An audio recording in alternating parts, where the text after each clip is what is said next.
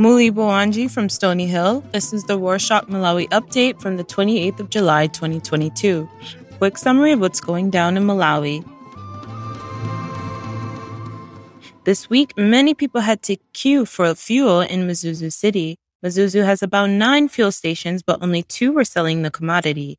Furthermore, some pump attendants revealed that their management had advised them to sell diesel only, even though they had petrol in stock. Similarly, on Wednesday the 27th, motorists reported that most filling stations in Nhotokota had run out of petrol.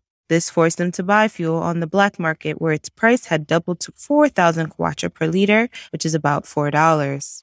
Some business owners for Lilongwe City are complaining about last week's demonstrations. A grouping called the Human Rights Ambassadors organized protests against the High Court selective justice. The demonstrations became violent, with some of the marchers looting shops, burning tires, and pelting vehicles. 9 businesswomen whose shops were looted said they might lose their properties for failure to pay back their debts. They said they loaned about 90 million kwacha, about $18,500, which they had hoped would be paid back from their sales. Meanwhile, some of the organizers of the anti-judiciary demonstrations were let out on bail on Tuesday the 26th. Kingsley Mapaso and 7 others were charged with 2 counts of disrespecting a court order and inciting violence at an assembly. Some of their bail conditions are that they present a non-cash of 500,000 kwacha, about $480, and that they report to the regional police officers every fortnight. The police arrested over 80 protesters, but this didn't stop people from holding more demonstrations this week.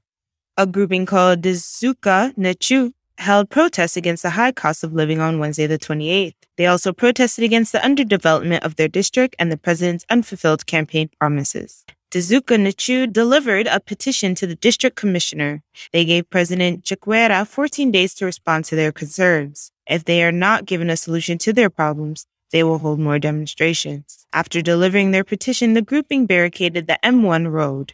The police fired tear gas at the protesters and arrested at least 8 people. They said that they are likely to arrest more people. On Thursday the 28th, over 200 protesters gathered at Lilongwe Community Ground as early as 7 a.m. The demonstrations were organized by the Center for Democracy and Economic Development Initiative, best known as CIDID. They want the president's powers reduced and his immunity scrapped off. They marched to the district commissioner's office and delivered their petition. A few minutes later, the police started firing tear gas to disperse and, quote, encourage them to go home, end quote.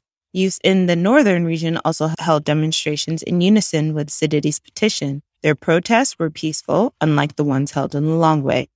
Speaking of the CIDID, its executive director, Sylvester Namiwa, was abducted in Lilongwe on Wednesday the 27th, just a few hours before the organization planned demonstration. He was coming from CIDID's press briefing on the protests with his colleague, Edwin Mohuluka, when he was kidnapped. Mohuluka said that an unregistered vehicle blocked their car at the Area 3 roundabout. 5 unknown thugs attacked Namiwa, dragged him into their vehicle, and then drove off. Brian Nathara was killed by an angry mob after he robbed a bank. Nathara held employees of the FCB Bank in Lilongwe at gunpoint and stole 12 million kwacha, which is about $12,000.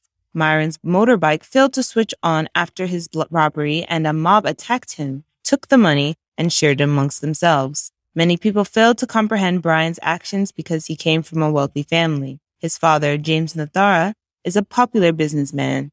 Some people on social media are connecting other unsolved armed robbery cases to Nathara's following the events of his death. There are assumptions that he was behind another armed robbery that happened at the Area 12 filling station about 3 weeks ago, and an attempted robbery at Eco Bank. Video footage from the failed robbery at Eco Bank shows that his outfit and motorbike match what he was wearing on the day of his death. The government is embracing digital technologies in its systems. On Tuesday the 26th, the Ministry of Land revealed the, quote, Land Information Management System, end quote, bill, which they had brought to Parliament. They said it aims at simplifying land issues by digitizing processes. The Minister of Lands and Urban Development, Bill Kawale, said the system is expected to provide land-related information, applicant processes of title deeds, and land-related payment processes. He said the bill is currently a work in progress. On Tuesday the 26th, The government also proposed a bill amendment for the Courts Act. They want judges to retire at 70 years old instead of the current 65. They said increasing the retirement age will help the court deal with the slow prosecution of cases as they are currently overwhelmed with them. They also said the move will enhance the delivery of justice in the country. The government is also pushing for another amendment of the same bill. This time, they want to create a financial crimes court to deal with the prosecution of financial and corruption cases. On Thursday, the 21st, the Malawi Communications Regulatory Authority, or MACRA, imposed sanctions on Global Internet Limited, one of the country's leading internet service providers, for the illegal use of the frequency spectrum.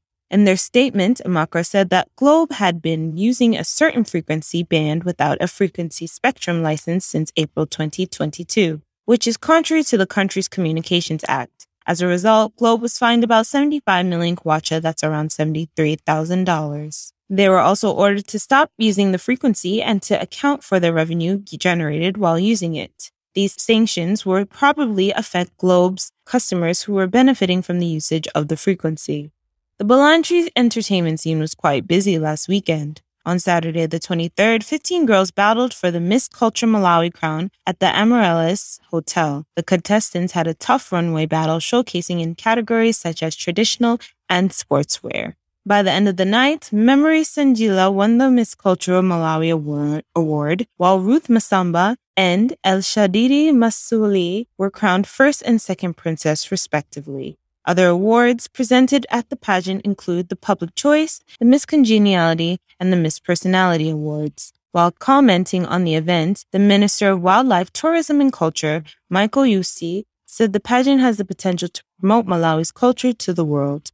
Hip-hop artist Gwamba launched his album titled True Independence at Balantri Sports Club on Saturday the 23rd. The show had sold-out attendance of over 1,000 people and were supported by international artists MT and Lolly Native, and local artists such as Fredo Kiss, Pixie, and Driemo.